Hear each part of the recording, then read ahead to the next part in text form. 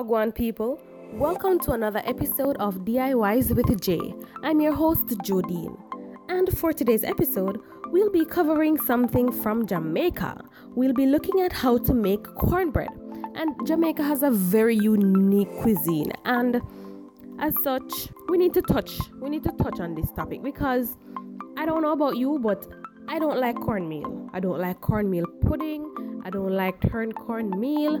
What else do they make with cornmeal? I don't like cornmeal porridge, but I love cornbread. And it's a very, very simple recipe, and it does not require much. Persons use it as a side dish, some persons use it as dessert, but I'm telling you, this is the only thing that cornmeal makes that I actually enjoy. So here's what you'll need. You'll need 1 cup of flour, 1 cup of cornmeal, 2/3 cups of sugar, 1 teaspoon of salt, 4 tablespoons of baking powder, 2 eggs, 1 cup of milk, and ½ cup of oil.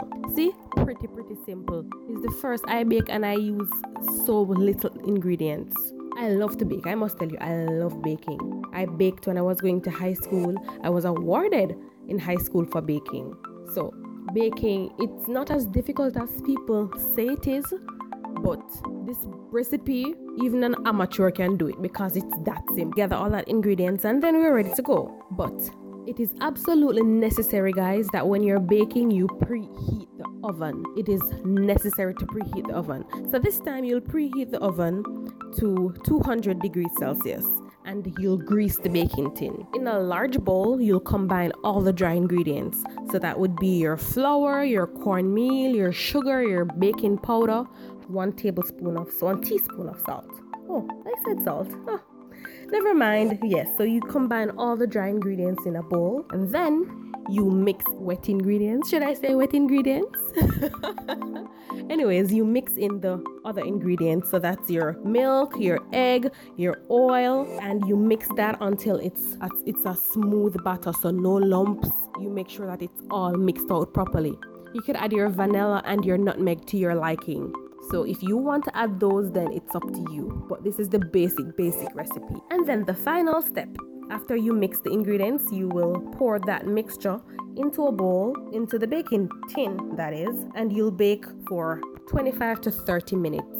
Or you bake until it's completely baked. So you have to test it because sometimes the edges would be okay and the middle wouldn't be baked properly. So you'd have to test the middle with a toothpick or whatever it is that you use to test. And then if it comes up clean, then you're good to go. Your cornbread is done. And then you set to cool. And then personally, I like to cut my cornbread into squares. So you cut it. And you can eat your cornbread with meal, or you could just do it like me and have it with a glass of milk. So yeah, that's it. Very, very simple. Let me know in the comments if you tried this recipe and how it turned out. Okay, and if you want the full recipe, you could email us at diyswithj@gmail.com.